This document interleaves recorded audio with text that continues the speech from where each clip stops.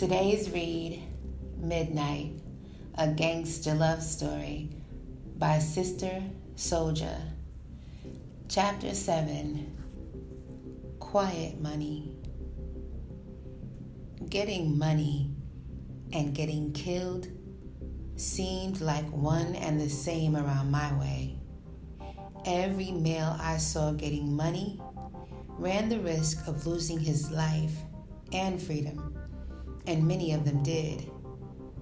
The way I saw it, if you lost your freedom, you lost your life anyhow, because then you really can't get no money.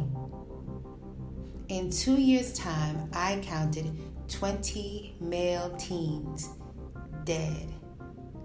12 had actually lost their lives. The remaining 8 were hauled off in police cars, heads pushed down by the palm of some questionable cop's hand, cuffed and carted away for a long, long time. And this was only in my building. I didn't count the dead from the other side of my block. It was crazy how they left the yellow tape on the walkway, tracing out the body of Daquan's dead little brother, DeLeon, the asthmatic one. He got popped on the block at age 15. Somebody spray painted the outline of his corpse and drew a mural on the ground in his name that read, "Only the strong survive." I looked down at it one day as I walked by and figured his brothers blamed him for not being gangster enough to stay alive. Another time, 2 teens had lost their lives throwing a party around our way in the tiny rec center. They was trying to make some money. One was an MC, the other was his DJ. Now they just dead. They brought my building body count to 22 in 2 years. In 4 years, the count exploded to 46. Getting money was usually the reason, or somebody jealous that somebody was getting money, or somebody stealing money, or the cops shutting people down because they don't want nobody around here making money, or just because they felt like it. We made quiet money, Uma and me. It was strange to us how an American salary was so much more than a Sudanese salary, yet American workers remained poor. It was strange remembering how Uma's employees back home earned so much less money, but had so much more. Swiftly we realized that a salary here meant next to nothing. We needed to have a business of our own. Together we decided to build the business most familiar to Uma, modeled on the one she built and operated back home, but on a much smaller startup level. I had faith it would work. I knew that there are very few people who can do what Uma does the way she does it. Once people found out about her products, there would be a demand, I thought. Every day after work, Uma would be telling me her ideas for improving her workplace, including introducing new methods and products. She pointed out that the factory had more advanced machinery and a larger operating budget than she ever had back home, but they worked with a simple and lower quality fabric and cranked out garments with limited, unexciting patterns and designs. On the flip side, Uma was an expert in textiles and designs and could make everything beautiful. She knew all that a person could know about fabrics: cotton, linens, silk, wool, seersucker, jute, leather, suede, their grain, grade, and quality. She also knew about coloring, blends, and dyes. She was so nice with her fingers that she could stitch elegant patterns and pictures on brocades and do embroidery of intricate original designs on cloth, clothing, and upholstery. When she was bored, she crocheted and knitted beautiful blankets, sweaters, scarves, gloves, hats, and clothing. All of our beds at home were draped in her work. She told me she began sewing and stitching at age 5. She loved creating designs and clothing, but said that her greatest accomplishment was a Sudanese carpet she made from an elaborate design she saw in her mind. It was the only carpet she had ever designed and woven in her lifetime. I recommended that instead of her trying to get me to translate her suggestions to management in an effort to move up in their company, she should keep her ideas to herself, and we should start our own hustle on American soil. At first, Uma was skeptical. To earn her factory pennies, she already worked long, hard hours, sometimes randomly being required to do double shifts. She knew the possibility existed of making money in a private business. Yet, after she received the huge hospital bills for the birth of Naja, which she had to pay on her own, she really valued the limited health insurance we were now receiving from what became her full-time factory job. It offered a financial cushion, and she was afraid to lose it. Also, back home, she had a huge family and friends and community to draw her customers and contacts from. In the U.S., she felt anonymous and isolated, but I was confident and certain about Uma. Besides, I was right there to help out in every way. To encourage her, I had 100 Uma Designs business cards printed up at a local print shop. After dinner one night, when I pushed the cardboard box over to her side of the table, she opened it up and read the card, smiled, then cried. Uma makes everything beautiful was the slogan I had embossed in gold script beneath the company name. She could not even read the English words printed on the cards, but she saw and recognized her name on the card and understood my intent, which meant even more. We learned fast that just having the business cards did not guarantee us any business. Our breakthrough happened when one of Uma's co-workers, a pregnant black woman with a British accent, approached me as I waited one day outside of the factory for Uma to come out. "Your Sana's son, isn't it?" she asked. "It's great how I see you waiting for her here each day. I wish my son was so good. Anyhow, I'd like to invite your mom to my baby shower. Here's the invite. You make sure she understands. Good enough?" She looked tired, but she was smiling. "What is a baby shower?" I asked, unfamiliar with this kind of event. She laughed and answered, "It's for the ladies to get together and celebrate the baby that's coming." She rubbed her belly. "Your mom doesn't have to, but most gals bring gifts for the baby." "Okay, thanks," she said, waddling off. I'm sure I seemed calm and cool to the woman, but really, I was excited. I convinced Uma to attend the shower even though there was a language barrier. I explained to her that this was her perfect chance to show her work. She should look her best and design and sew the most beautiful gifts for the unborn baby, maybe even for the baby's mother. It was a woman's event, so she could get comfortable, unveil, and display everything. I was positive the women would all admire Uma and everything she wore and made. Meanwhile, as the women exited the shower, I would be seated right outside with the business cards, pen and paper in hand, ready to catch our first customer's orders. On the way to the shower, packed tightly in the back seat of the Brooklyn taxi cab, I pulled out 7 of my mother's gold bangles, her exquisite jewelry that we usually kept stored away. I placed each one on her right wrist as she caressed Naja with her free hand. The driver jammed on both the gas pedal and then his brakes, dodging traffic. Instead of Uma speaking to me, she was thinking to herself. I knew an emotion stirred in her because she had not worn jewelry since we lived in America. She no longer saw the need to decorate herself since she was out of the presence of my father. Today, however, underneath the beautiful cloth of her thobe, she wore a handmade dress with amazing embroidery stitched from the neckline to the hemline.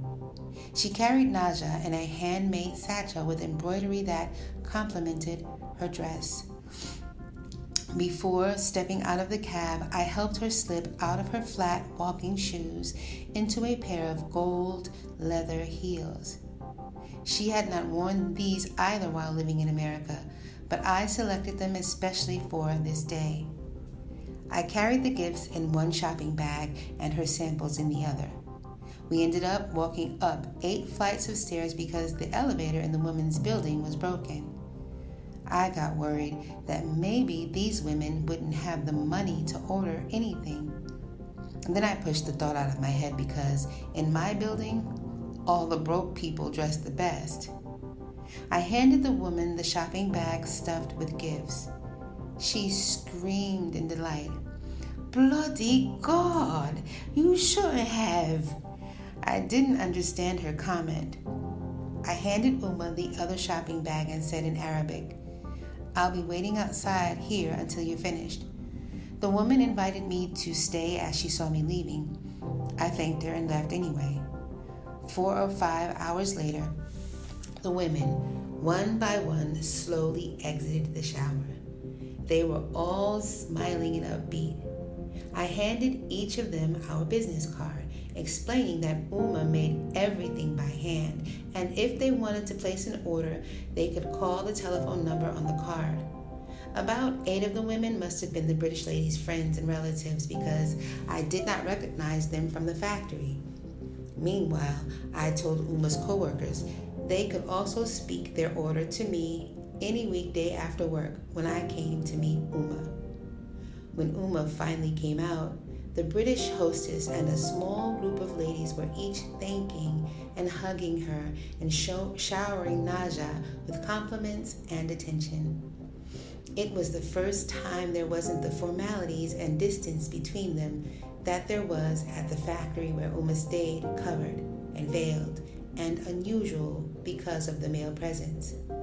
Now they had all seen Uma, the elegant woman, her face kissed by Allah, her beautiful hands that made beautiful clothing, her authentic jewels, and her very calm and lovable baby girl. The bottom line was the co-workers were all used to seeing one another. Seeing Uma, really seeing her today for the first time, was a highlight. I could tell that they had all been affected, especially by her genuine, warm, pretty smile. I carried Uma's first American Singer sewing machine to our apartment from a used appliance shop. I took her shopping in Manhattan's Garment District and carried her newly purchased supplies. I received our first customer orders that same week. There were women who ordered that exact same blanket that your mother crocheted for the baby, the same beautiful dress your mother wore to the shower, but in my size, 10 of those baby satchels, but in a variety of solid colors so I can sell them to my friends. Something unique for my niece.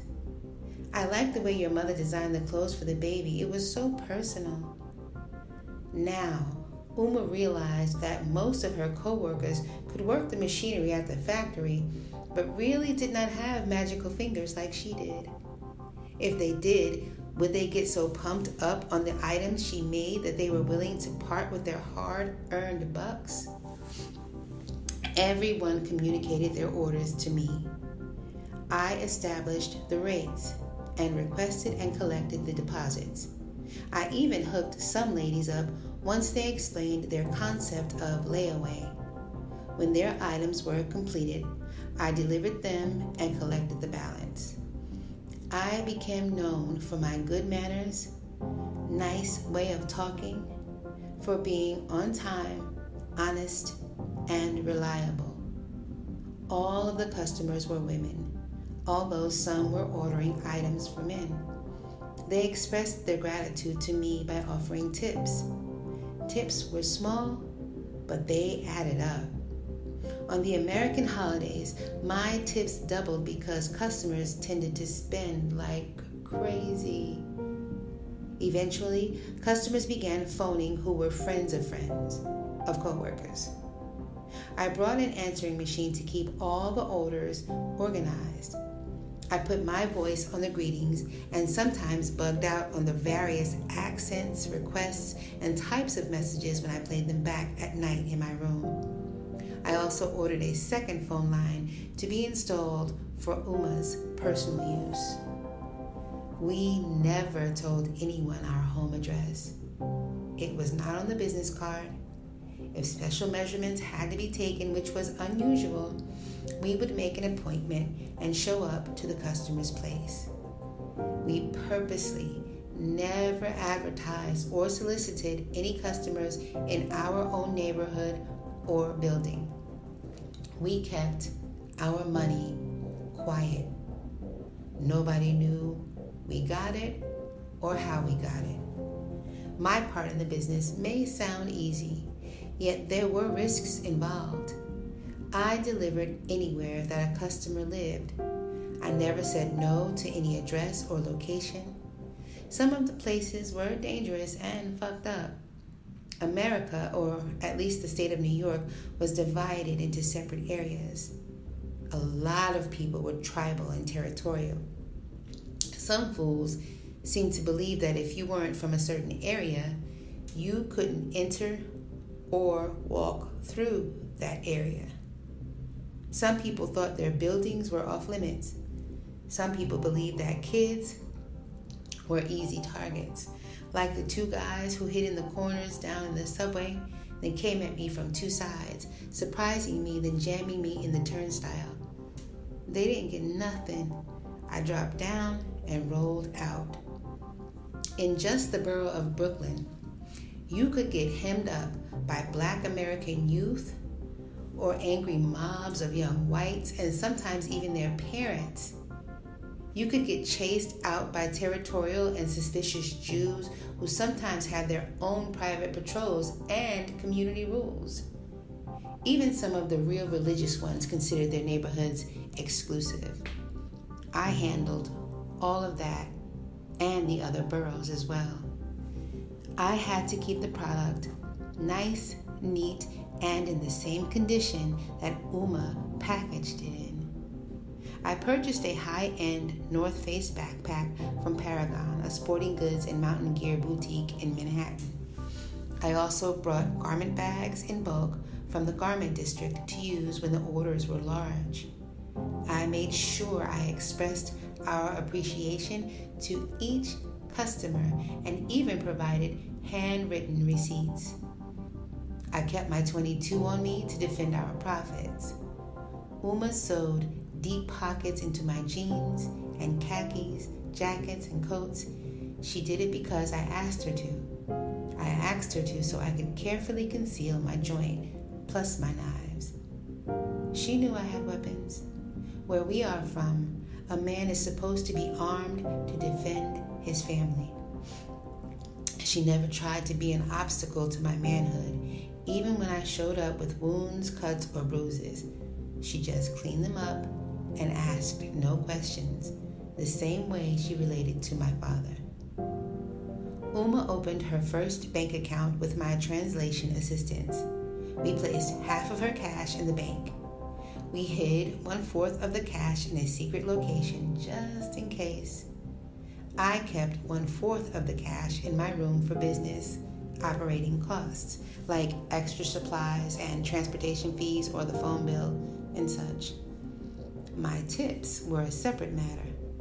I started storing them in tin cans that used to hold tea leaves. After filling 8 of them I had to upgrade to huge coin jars, which I filled and placed in the back of my clothing closet. Pennies, nickels, dimes, quarters, all in their own jars. I marked each jar as it filled up to keep the count. Small tips were adding up. Inside of each of my volumes of The Amazing Adventures of Akbar, I kept my clean, double-digit paper dollars neatly arranged and pressed. As time pushed on, Uma upgraded our business in several ways. We developed a much bigger client list of paying customers who had nothing to do with the factory where she worked.